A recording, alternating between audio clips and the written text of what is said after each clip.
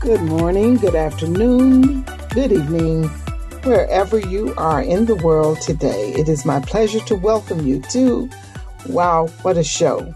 And what a show it is.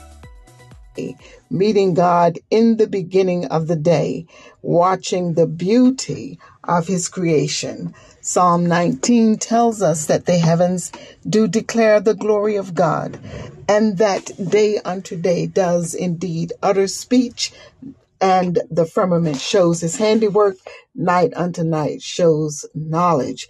This is something that we cannot get away from. We cannot escape it. God's way is evident. It is clear. We know that He is powerful and He is able to do everything. Why? Because He created this world. My name is Phyllis. I am the host for this Wow, What a Show. And we have a podcast episode list at our podcast site. I guess they call it a website. Rehoboth Institute of the Arts. And of course, we definitely invite you to go there to listen to all the recorded episodes. By the way, we shall be recording, and that will be there for you, the reading of two books from the Bible that I think kind of go hand in hand, and that would be the book of Daniel and the book of the Revelation. And it just has, come across my mind that perhaps many people don't spend a lot of time in the revelation of Jesus Christ, which is the right name for the book, the revelation of Jesus Christ. And it is also the expectation, the prophetic moments in which we can know that Christ has come again and is receiving us into His glorious kingdom. That event is actually going to take place. And so before the year gets too spent, we want to do that. And I'm inviting, of course, all of you out there in listeners land to join in the reading if you desire. I am just kind of caught up with a lot of things, a lot of busyness, which is, my life can be that way. I'm praying about it in this new year. I am really quite exhausted from it. Don't want to keep going on. And so if I don't get back to you right away, it is because of that. I have responsibilities that I have to take care of until, following through with the plan of the Lord, I kind of weed out some stuff, and therefore I'm not always right on top of it, but I shall get there because God is on the case. I welcome you, Tony Ritchie. It's so good to have you here, and I think I saw freshen indeed. Blessed be the name of the Lord our God, who always causes us to triumph in him. No matter what I happen to be going through, the Lord is bringing me to the victory, because I thank my God that through Jesus Christ, I am always victorious. And so those things that want to hinder me, get me down and all that stuff, stymie me, stop me, cannot win, because I have the captain of the host on my side. I glorify his name and I give him great thanks. We're going to move right along. Now, something happened last week, and I, of course, need a new phone, which I purchased one and spent way too much time trying to get the phone to work. So that's one of the reasons why, I'm kind of late on this evening. But nonetheless, I am going to move forward with the phone that I have until the Lord, fixes this other thing. So there's a lot to the podcast, and we'll get it done. But I want you to know that we're able now to be heard on TuneIn Radio. It's internet radio, and I listen to TuneIn a lot for the news, and for also another, Christian broadcasting station. I've listened for years, and in my email, of course, the opportunity came, and so there we are. The quality of our sound must improve, and I told you I purchased some equipment, and that will be coming forth as well. I need a little help, but we are now on internet radio, and so you don't need a link. You can just go look for Rehoboth Institute of the Arts on TuneIn Radio, and there will be the episode list, as well as access us from the podcast app that you have on your smartphones. If you simply touch that app and you go in, Rehoboth Institute of the Arts, you search that, and we'll come up as well. So with that, I want to say, last week I'm telling you about the phone, and the storage on the phone, I think, is the reason that I was unable to save our last podcast. My phone was working. It just wouldn't stop. So I hit something and it did stop, and there with it went the podcast. And all glory be to God. He knows what he wants to keep and what he wants to get rid of. So I'm going to do sort of a stating of last week's podcast. I am going to hopefully do a better job, a more organized job. And so you may leave tonight with something that you can actually apply to your life in practice. So bear with me as I go, because anyway, I shall make no more excuses. My friend says there's always a disclaimer with you guys when you cook. I always say, well, I'm not the best cook in the world and all that stuff, but I'm not making any disclaimers tonight. I'm just going to plow right in and plow through. And by the grace of God, we will all be able to walk with something that is good. Father, we thank you so much for your attention and your care toward us. You have never left us, even when we were not, even close to being obedient. You didn't leave us and you didn't forsake us.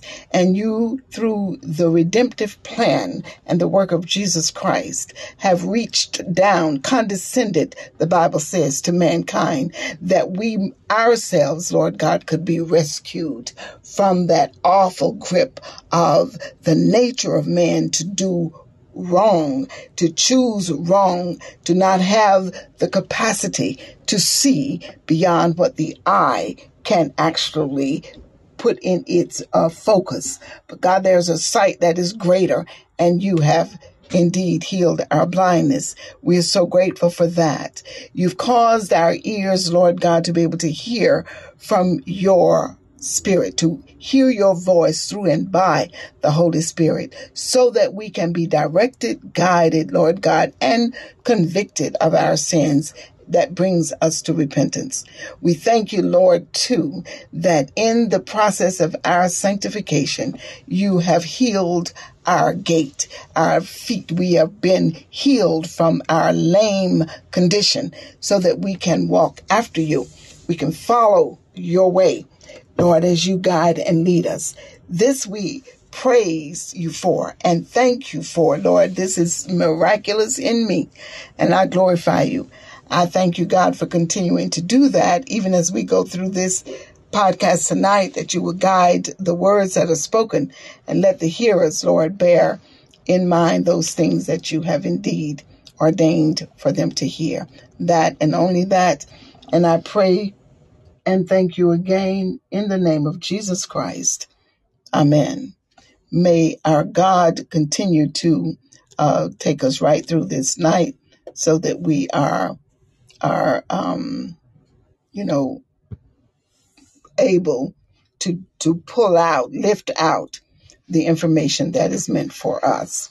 And last week I did call this lesson, this podcast, it was Day by Day Again, Lessons from Jesus Christ. Tonight it is Lessons from the Life of Jesus Christ.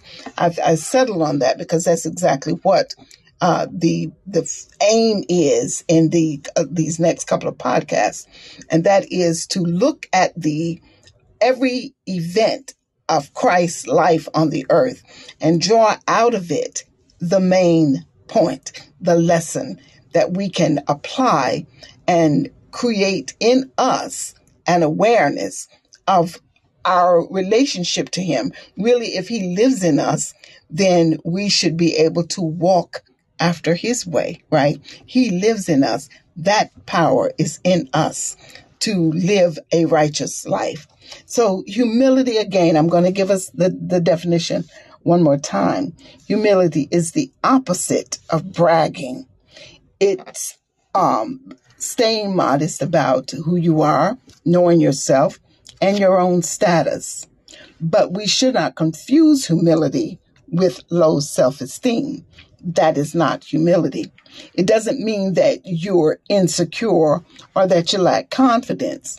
It rather means that you appreciate your talents without being boastful or without thinking yourself better than other people. I want for you to really take this in, really take it in. I don't know what your life has been like, but I know what mine has been like.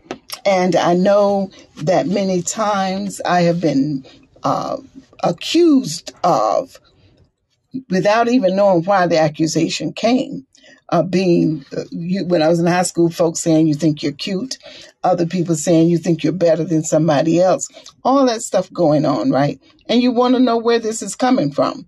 Well, the Lord gave me a little poem, and I can't remember the whole thing, but it began this way. I can feel you watching me, but I cannot feel what you see. I don't know what you are perceiving when you look at me, but I can feel you watching me. It actually was about being a dancer. And I really liked the poem very much because it really expressed exactly some of those issues that I was living through and trying to reconcile. I have always tried to treat people with kindness, right? However, I am sure that there were times when my drawing back from the activities of others and engaging in some of those things that people do, like talking about folks. And, I'm not totally innocent all the way, but I used to fear to talk about other people because in my home, my mother had pounded it in us so much that I just had a reluctance to do that and have been criticized heavily for it. So the humility I don't know what they thought they were seeing, but that part of me that had learned to restrain from certain behaviors, not all, certain, rendered me a person of interest, I shall say, to others. And in it, I was not pretending altogether. I was being obedient to my mother. And then, of course, the day came when I wasn't quite so obedient, but at that time I was. So just remember what humility is not. It is not that false kind of pretentious thing that people kind of do to make themselves look right, but rather it's an appreciation of who you really are, knowing yourself, looking at the great gifts that God has bestowed upon you, and even the great opportunities and doors that He's opened, and being grateful, not boastful, just grateful. Jesus Christ is in His life the ultimate example of humility. And of course, would He not be? He is God. And Jesus knew everything because God knows everything. And so He knows and plans for us to walk in such a way as to truly give us an abundant life, a peace-filled life, a life that is devoid of those tensions and stressors that come when we try to please people, or we pretend to be who we are not, or we scratch to get in a position where we really don't fit. We are better off when we practice humility. And Him being the ultimate example, His humility was simply, and ours too, the surrender of all of Himself to God, in order to allow Him, God, to do in Him, Jesus Christ, whatever He, God, pleased. See, that's all it is. Your surrender to the Lord, that through you He may do what He wants. After all, you are His purchased possession, as am I. So He is the ultimate. And so God to do in him what He pleased. And whatever men around Him might say or do, it is in this state of mind, in this spirit and disposition, that the redemption of Christ has its own virtue and its efficacy. Now, virtue is a high moral standard. That's all it is. That's what it is. And that's a lot for it to be. Yes, Mummy Tony Ritchie writes us, Jesus is knowing God. He knows everything about us before we were created, because He is the one who was, who is, and who is to come. And you just quoted from the book of the Revelation. Indeed, that is so. So Jesus then, being submitted to God, allowed Himself to be a man, formed a body, placed in this earthly body to show us exactly what righteousness is all about. So the term, the humiliation of Christ, is definitely from Protestant doctrine, and it includes a description of the rejection and sufferings that Jesus received and accepted according to God's plan. From the beginning, God had a plan to reconcile mankind back to Himself. And it is written in the book of the Genesis, chapter 3, verse 22, that He made coats of skin and clothed Adam and Eve after they disobeyed, and He was getting ready to expel them from the garden.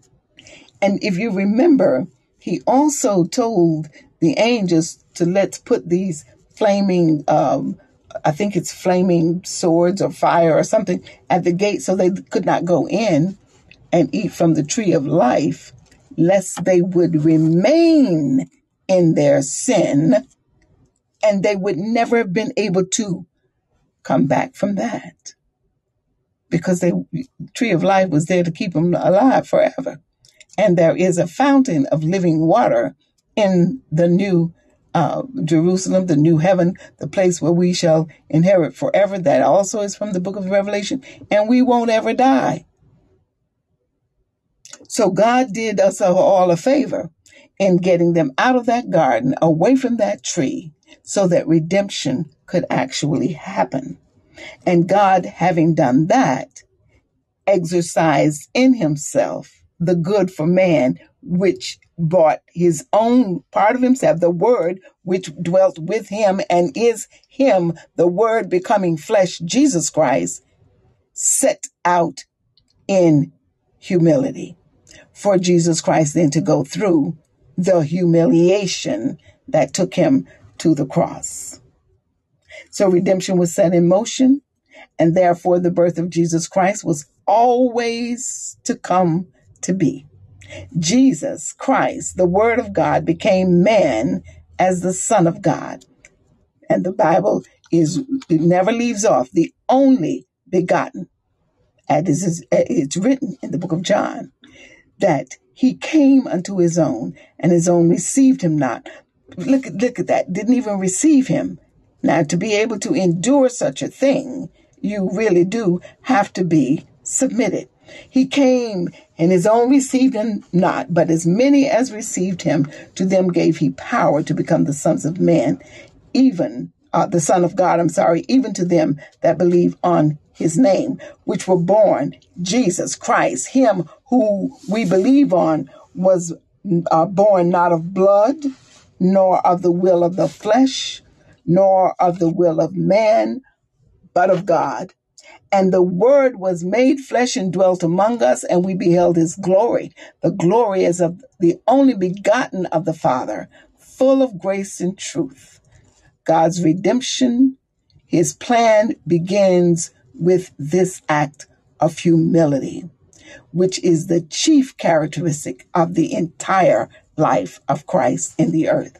It is written in the book of Philippians, chapter 2, verses 6 through 8, I shall read, who being in the form of God thought it not robbery to be equal with God, but made himself of no reputation. Now, I know you've heard this scripture before, but I want you to really ask God to open your ears tonight and mine to hear it in a different and more profound way, in understanding what God has done and how we, if he lives in us, must also come to be. But made himself of no reputation, and took upon him the form of a servant, and was made in the likeness of man. That's amazing. And being found in fashion as a man, he humbled himself and became obedient unto death, even the death on a cross.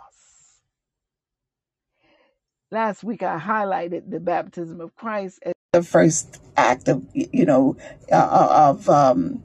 of his life to show us how to live. But it really was, I said again, in the birth. Jesus having cooperated, being in the Godhead. Now, this is a lot to swallow, and I guess really to perceive it, you have to do whatever you do, fast and pray or whatever. But God, today it came to me, God, right? His words, when he speaks, power. And the power of the word is a part of God. God, when he acts, there is righteousness and power. And the actions of God, the Holy Spirit, but all coming out of who? God. God being the centrality of the manifestation of himself through the only begotten Son, through the guidance and the leading of the Holy Spirit. That all is God. And so God himself comes in a humble way and forms a part of who he is, that spoken word, in this man Jesus, who then goes to the cross for the redemption of the whole world. And he's showing us how to live the abundant life, living in his peace and conquering the fleshly nature that we inherited from the fall. It is written in the book of Matthew, chapter 3, verses 13 through 16. Then Jesus came from Galilee to John, to the Jordan, to be baptized by him.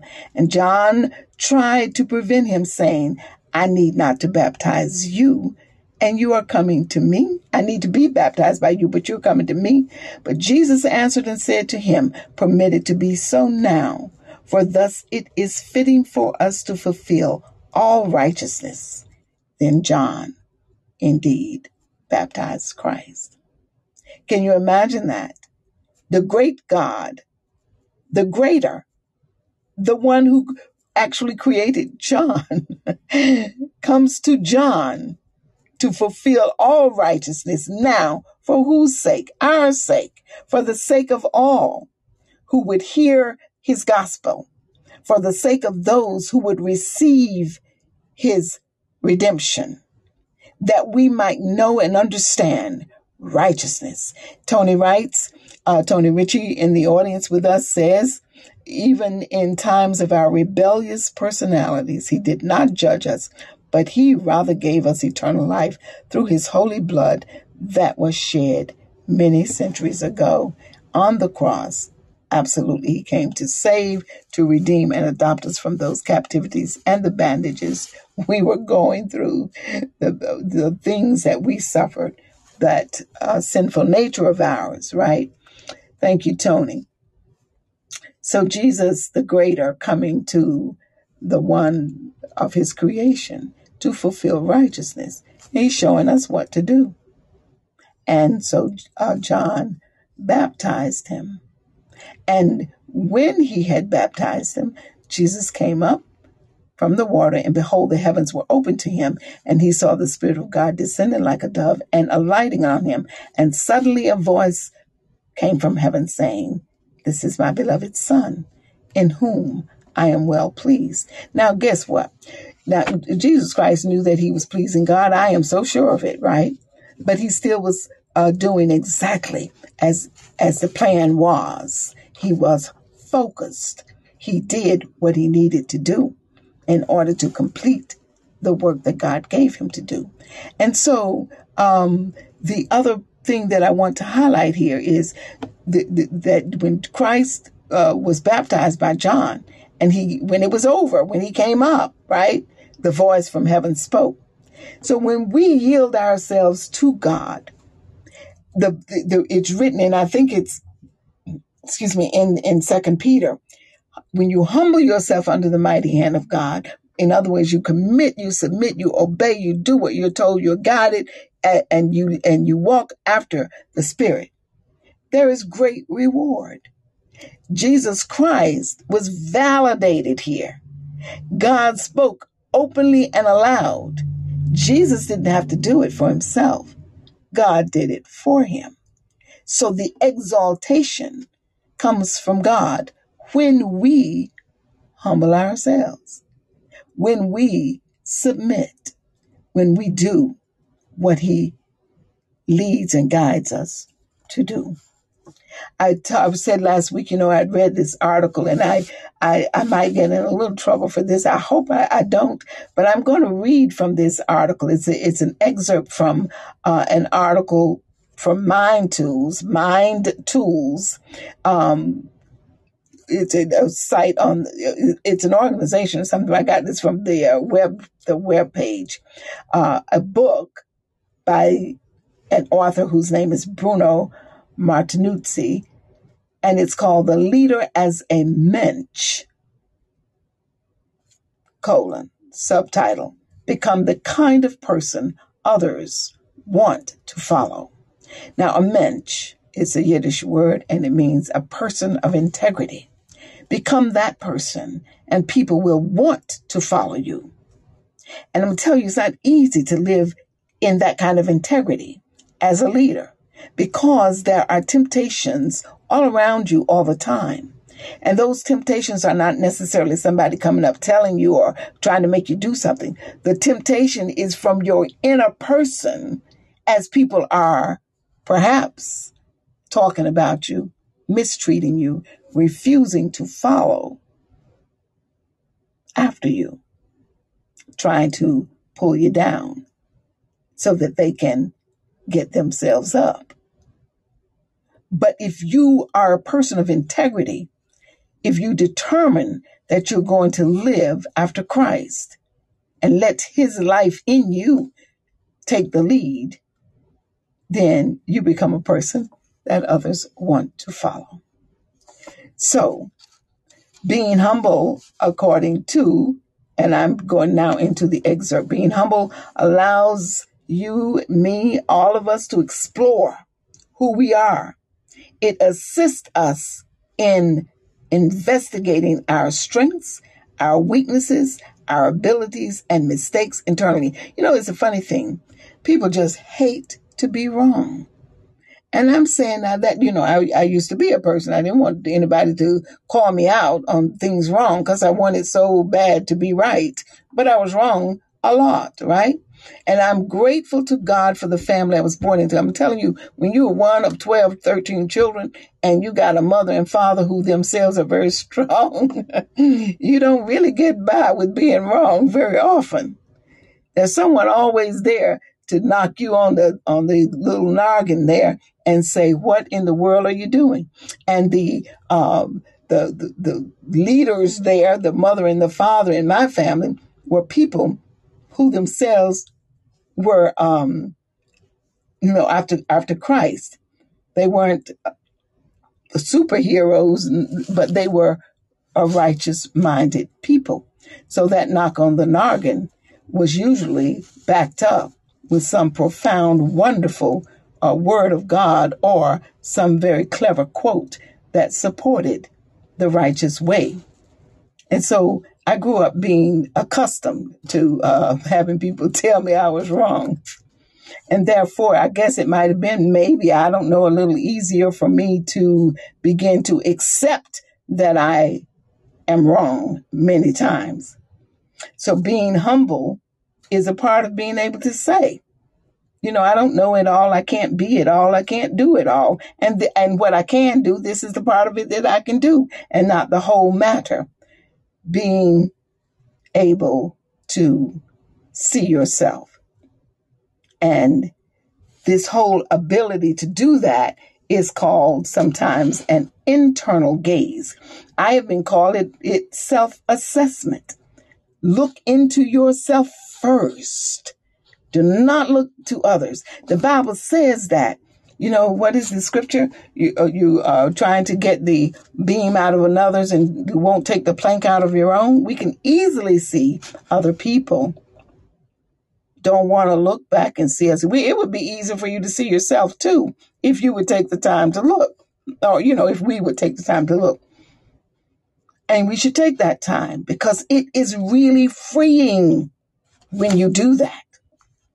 Some believe that being humble is lowering our opinion of ourselves or criticizing ourselves for past mistakes. This is a false conception because humility does not entail criticism or condescension. Now, this condescension is in the negative sense, looking down on others or looking down on yourself. Down meaning, looking at yourself as one who is not worthy or whatever. It entails a true understanding of ourselves, which is neither affected or changed because others have an opinion of who we are or because of their behaviors towards us, around us, or whatever they're doing. Right? So among the many characteristics that distinguish some companies' leaders in their success, there are some characteristics there, is that these leaders direct their egos away from themselves to the larger goal of leading their company to greatness. And I started talking about this last week. And tonight, I hope I can, it's organized well enough for me to go through it. These leaders are a complex, paradoxical mix of intense professional will and extreme personal humility. They will create superb results, but shun adulation, and they are never boastful. They are described as modest. Are you modest? Am I modest? I remember I was invited after I'd done some work here and was invited to the big board meeting at the company that I work for. And I didn't understand it because the work that I had done, it was a great success, of course, but I had been accompanied by my boss who walked with me and, the whole team had been there.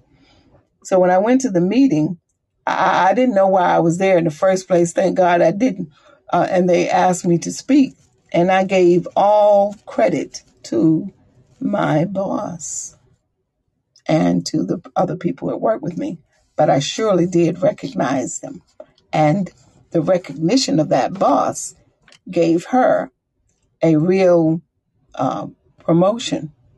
And it didn't bother me at all that happened, because she had a knowledge that I didn't have. I had an idea, but she was knowledgeable. And so she was able to, broadcast this work that we were doing, excuse me, out. And it led to someone from the state coming to hear what now all the ideas were mine. But if it had not been for my boss, it would have been in the shadows, because that's where I work. I don't ever voice my ability to do this, that, or the other, because I'm not that necessarily confident. I know what I can do, and that's what I do. But if it's going to get any real attention, I need somebody else to do that. That's not who I am, and I don't try to be that anymore. It doesn't work for me. So that's what these leaders who are exemplary in their success without the public, lauding over them and calling them out in big terms. These guys focus. Isn't that like Christ? Christ did not give himself, he didn't walk around trying to make himself, a successful minister. He didn't try to build a mega church. He did not need to be on this board, that board, or any board. He did what he did. He was focused. And he needed no one carry his reputation, because his reputation spoke for himself. And he didn't come to be famous. He came to do the will of his Father and to complete the work of redemption so that the whole world would benefit. What better way to live a life? And the pressure of whatever it is we try to do when we try to make ourselves wonderful, that pressure is gone. You're living the abundant life. Then and only then does it begin. That's my belief. Freshen says it would help to look at ourselves as contributors to avoid centralizing ourselves or feeling too confident or self-applauding. That is a good statement too. Absolutely. And if I was, sitting here, I would be taking notes for sure. Not only just in what I'm hearing out here, but what is coming through in the chat. Welcome to everyone. Frishen, Corker, of course, Tony. I think I saw Reams. All of you, Sharice, God bless all of you. So glad you're here. And we continue. So one example of a leader, as I have described there, these leaders who don't focus on themselves. One example of a leader who epitomizes humility is David Packard. I mentioned him last week. He is the co-founder of Hewlett-Packard, who in Jim Collins' word, whoever Jim Collins is, defined himself as an HP man first and a CEO second. Contribute, you borrow the word. That's okay. It's a good one. He's a HP man first and a CEO second. And Jesus Christ went one further. He says he was the Savior, the door, the way, and there was no second. That's just what he was. That's just who he is and continues to be. But this is an earthly man. Now listen to him. I'm thinking these people must have read the story of Christ, because he says he was a man of the people, practicing management by walking around, shunning all manner of publicity. Packard is quoted as saying, "You shouldn't gloat about anything you've done. You ought to keep going and find something better to do." And I like that. I did quote that last week. Once you've done a good deed, listen, you can't rest on your laurels. Just keep moving and keep doing better things as the Lord has gifted you. And one of the things that I always say, and I've spent a lot of time just really thinking on the parable of the talents, right? I'm thinking that those talents are the very deposit that God has put in each man, as if you and I deposit money in an account. You're looking for a return. Well, stocks, right, these days, because these banks are not giving you very much at all. But you're expecting the money to do something. And if that money doesn't do anything, you say, no, take that money. Like I bought into a stock through the advisement of these people who did it. I've lost every dime that I put in it. Every dime, it just went on down to nothing, right? There was no sense in me trying to sell it, because I would have not have gotten back any bit of that money. And it didn't fall slowly. It fell fast. That is a wasted deposit. And that's what I believe God sees when he sees us shirking in our lives with regards to that deposit that he has put in us. There are people who are very content to do not very much at all with regards to the building. Listen, we can't build God's kingdom. He built it, and what we can do is be a witness. We are the witnesses. I don't like, well, I can say maybe we can build it, but I don't like to use that word build, because our language hooks us up sometimes. You think building means to what? I don't know, stack things up, or, make things bigger, or grow. And it could mean that, but not for the sake of those words, rather for the sake of salvation of many souls, and however God will allow us to do that. And for the salvation of souls and the continued reckoning of ourselves dead in this flesh, that we might also inherit the life of God and therefore live forever in his presence. Right. So there's another great man whose name is Patrick Daniel, CEO of North American Energy and Pipeline Company, Enbridge. He espouses two leadership attributes: one, determination to create results, and two, humility, shifting the focus away from himself and continually recognizing the contributions of others. He says, I have learned through the lives of great leaders. He said again, quote, greatness comes from humility and being at times self-effacing. Erase yourself from the picture. Now, how many of us are willing to do something like that? Can you just step back? You know what I figured out?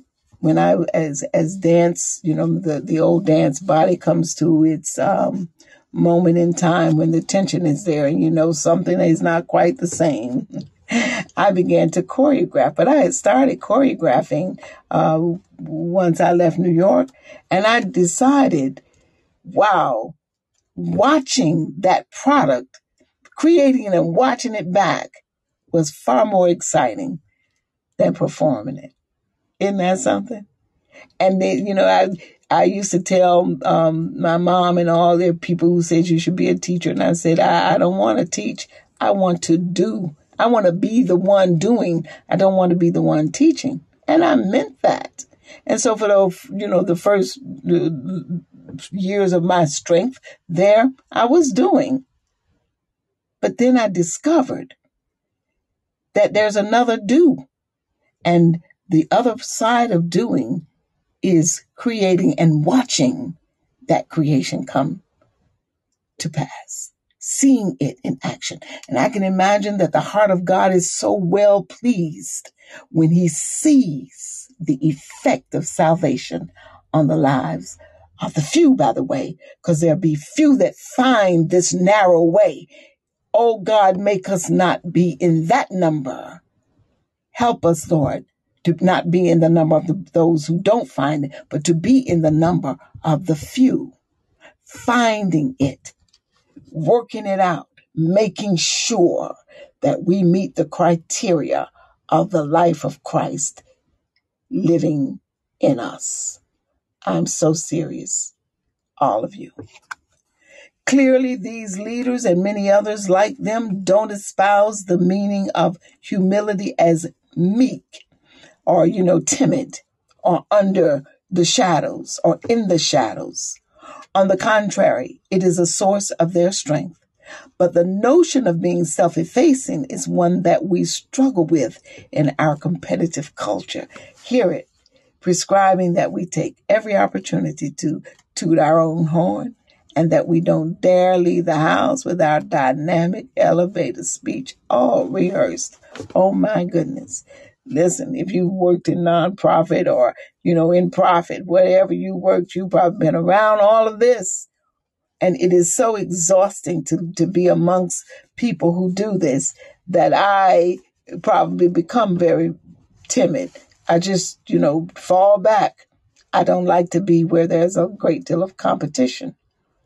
And I don't like to have to, make myself look good because I don't know how to do that. So it's very uncomfortable for me. I suppose if I knew how, I would be right in there with the rest of them, doing that crazy stuff until the Lord would really convict my heart. And over the years, the exhaustion of it all, it has turned not just from not being able to do it, but just simply that I don't want to do it and I don't want to be around it. But that's years in Christ. You see, I've been at this for a very, very, very long time in earth years. It's not nearly as long as I'm going to be at it in the eternal, because there are no years there. It just goes on forever. Isn't it a wonderful thing? Okay. So, let's see, we often confuse humility with timidity. Humility is not clothing ourselves in an attitude of self-abasement or self-denigration. Humility is all about maintaining our pride about who we are. Now, I'm going to take that word again because our soul makes its boast in the Lord. And what we have, it is written in the 9th chapter, I believe, of 1 Corinthians. What you have been given. And if you have been given it, you cannot boast. There is no boasting.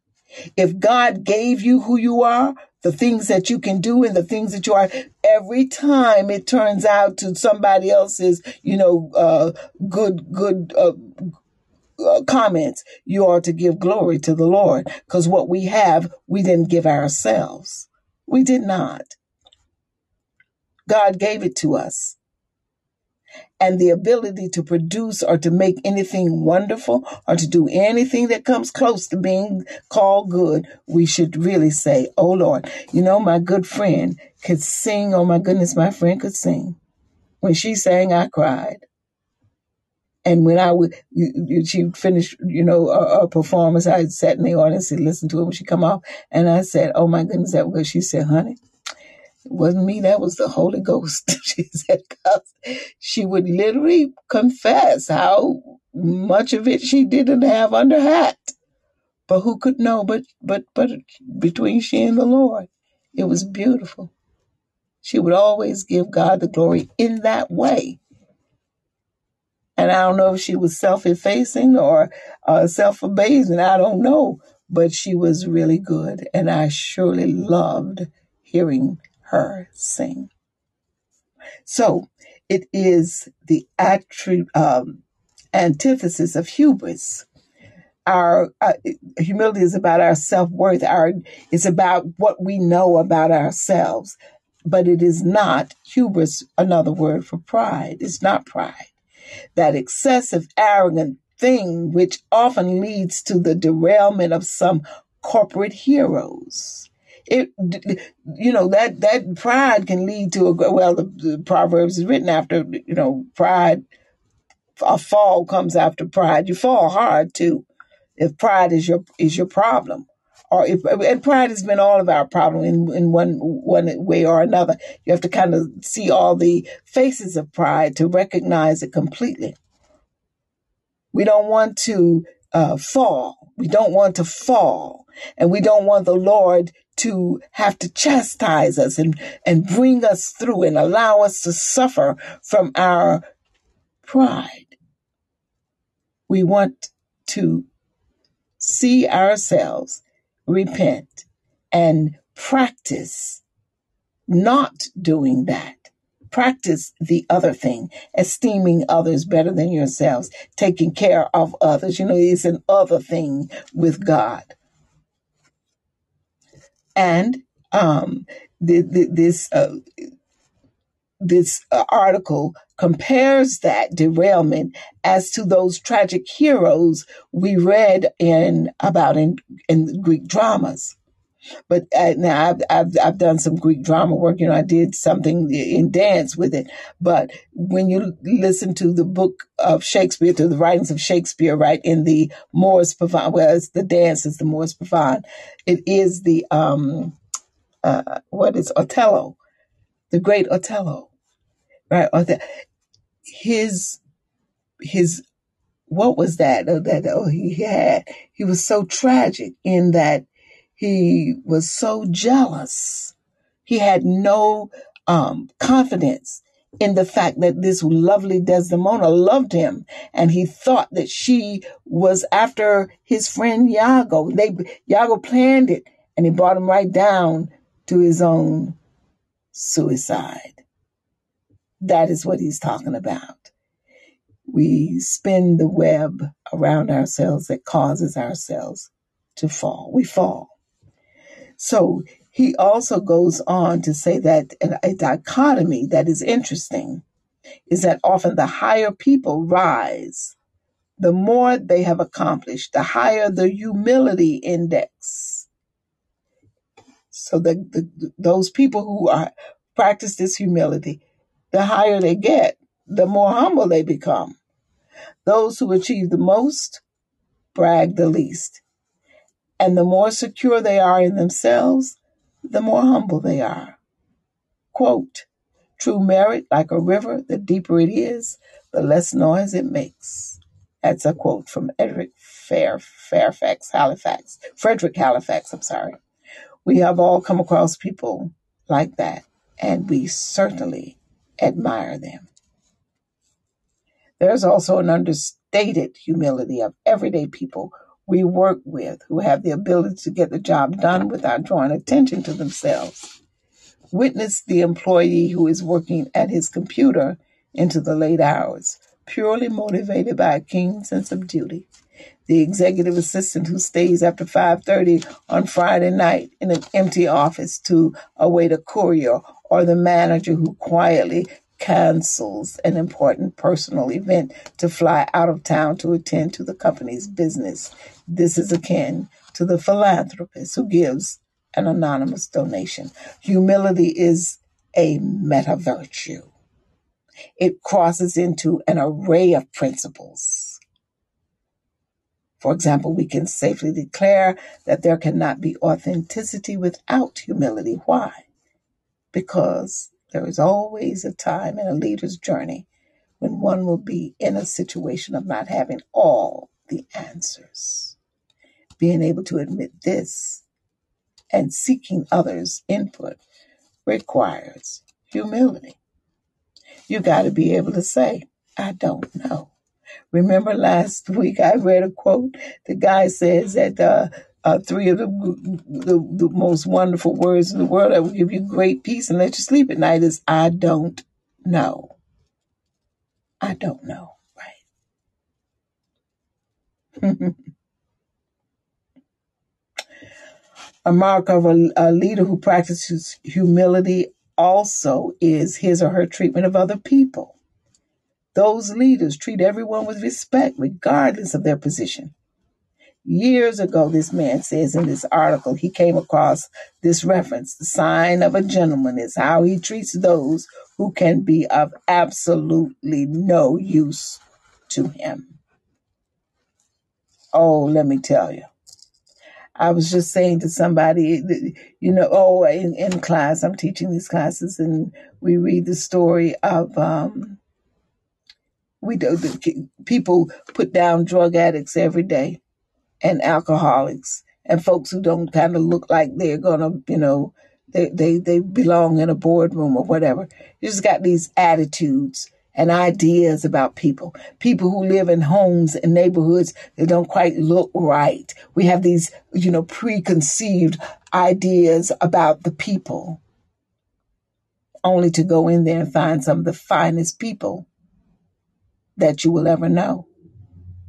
I know, because I am grateful to God that first and foremost, I'm one of those people. And secondly, that within the confines of these walls that we build to separate ourselves, we find all manner of great talent. And we find the sufferings that bring us to humility, modesty, understanding. And we begin to hear and know that these woes and troubles that come upon us are not always totally self-inflicted, but motivated rather by maltreatment and neglect. I learned that in the work the Lord gave me. So,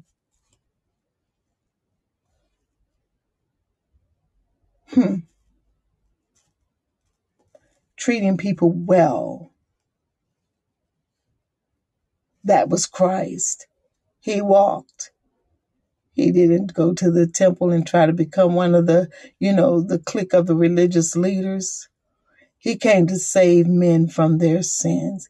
He came to establish men and women and children in a righteous life called the gospel, the good news of God's goodwill towards men.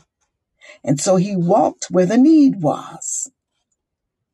And it is written in the gospel, Jesus Christ says, if you do, if somebody invites you to dinner and you reciprocate, what have you done? You've not done anything.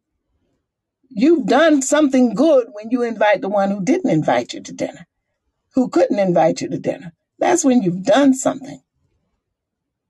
That's when we have achieved a little bit of the Spirit of our Father, of whom we are born again, by the way. So ways to practice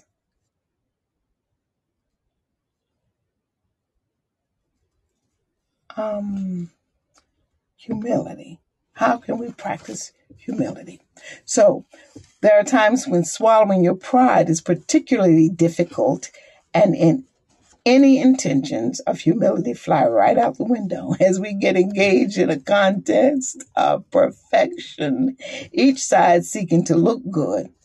If you find yourself in such a no-win situation, by the way, it's a no-win situation, consider developing some strategies to ensure that the circumstances don't lead you to lose your grace. How about that? Try this sometimes. Just stop talking and allow the other person to be right and in the limelight. Like I said, it's very freeing to do so. And then, of course, those three magical words he says that will produce more peace of mind than a week at an expensive retreat is "you're right."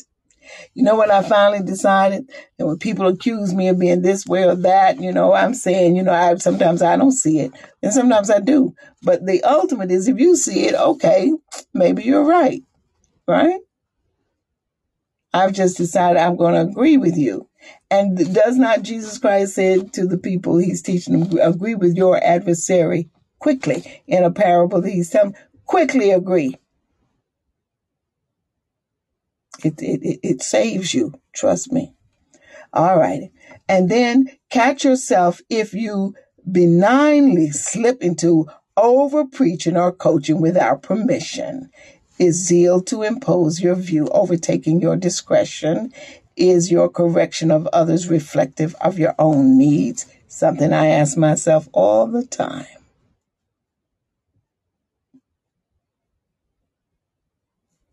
It's important. Because I am by nature one. They've been calling me a mother since I was 2 years old, I'm sure, because that's what I do. And I finally realized it's out of my fear for the good of the other person that I'm always trying to correct them and bring them up and say, please don't do that. That's because it hurts my heart. It isn't because I think I'm all that wonderful and right. And I thank God that it isn't that, but it's still something that I must watch in my own life. Seek others' input on how you are showing up in your leadership path. Ask, how am I doing? It takes humility to ask such a question, and even more humility to consider the answer. Have you ever asked anybody, how are you doing? Are you so full of yourself that you just know you're doing pretty good, and walking like that little peacock? By the way, the peacock is a male, not the female. That shows all those pretty plumage, I learned that from my girlfriend who wrote the book of breast cancer. She knew, oh my gosh, that book is wonderful. Can't wait for her to come and talk about it. But encourage the practice of humility in your company. Well, now I'm going to replace company here with your family. In your own family, encourage humility. I'm telling you, some people do not understand what they do when they raise children to think that they are so wonderful. I never saw a thing. You can ask my children. If my kids were in a production somewhere or doing something and they were not in good form, I told them so. And I came to a place where no matter what kids do and how they look, how they sound, and all that stuff, everybody is jumping up and applauding. And I'm saying that you're building in that person, those children, you're building in them the sense that they are better than they are. Not that they can't get better and do better, but they'll never get there if you don't tell them the truth. Now, I believe in truth.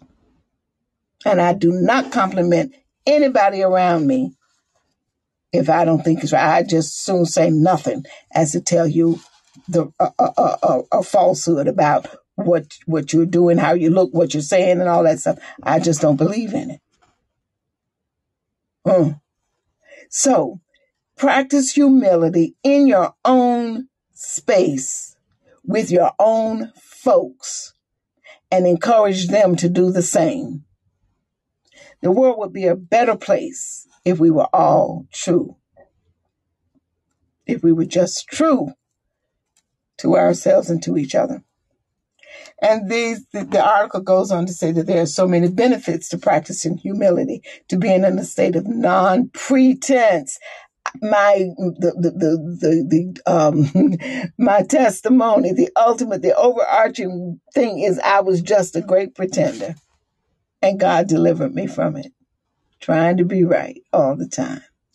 And by right, I don't mean right in in everything, just trying to act right, present right. And then eventually I fail hard because the pretense it doesn't hold up. So you get free from that, right?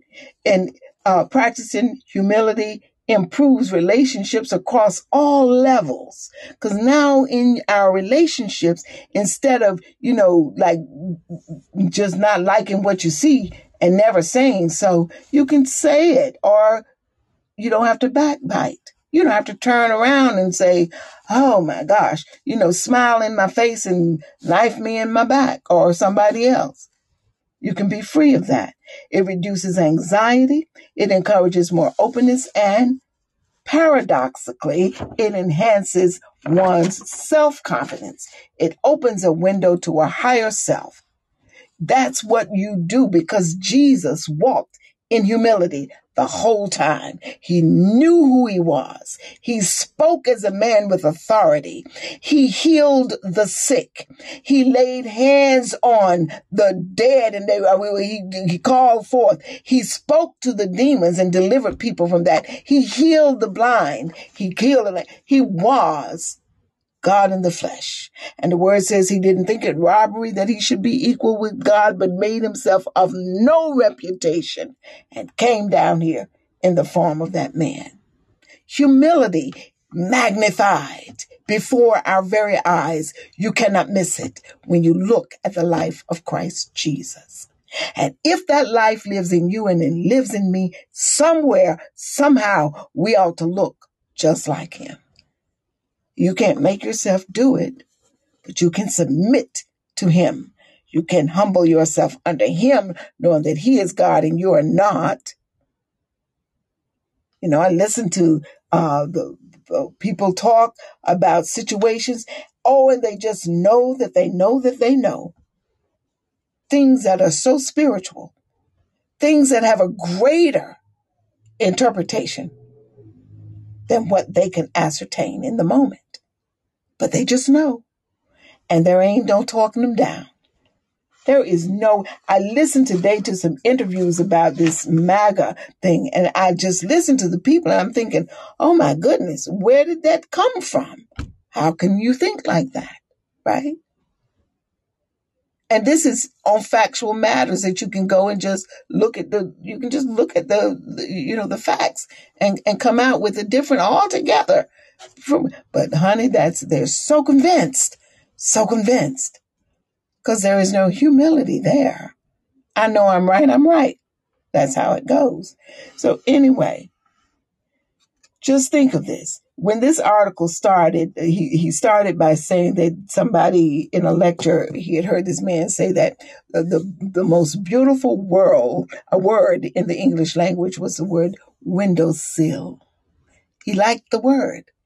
And in French, if you believe it or not, the most beautiful word in French, I hope I can remember, is oh my gosh, I cannot remember it. Okay, so Lord didn't want me to say that. Anyway, but I used to love this word. And the translation of the word is SCAB, scab. It's scab. Can you imagine that being the most beautiful? So windowsill for this man is the most beautiful word. But after this discussion on humility, this man ends this article by saying that humility will improve one's self-confidence. It opens a window to a higher self. And for me, it replaces windowsill as the most beautiful word in the English language. So now he's admitting nothing better than humility. No word that speaks so much and is so beautiful in application than this word, humility. And I hope tonight that somehow it is meant probably the same to you. I really would like that it would mean the same. It has become a great word to me. And if it is the ultimate application of who Christ is in my life, I want it. And I thank the Lord for it. God, in the name of Jesus Christ, make us humble, Father.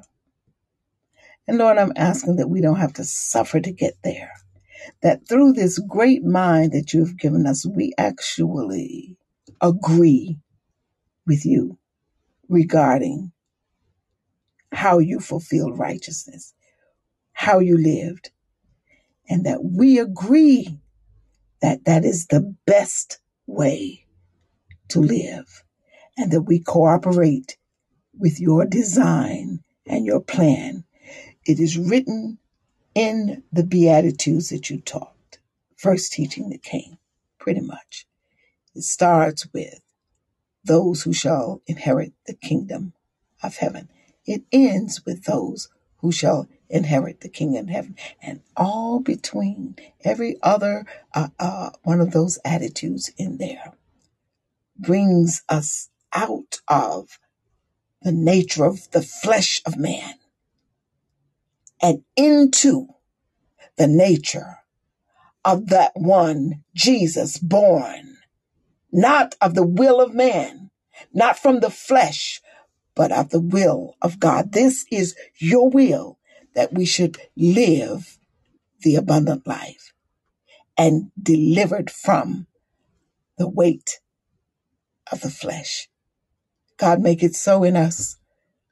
I pray in the name of Jesus Christ that each one of us will consider this very seriously, and we will begin to practice humility and reap the beauty of every benefit, freeing us from being in pretense, but in truth, make us pure in heart. I pray.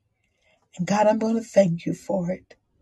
For you are a God who desires that we conquer, giving us victory over this flesh.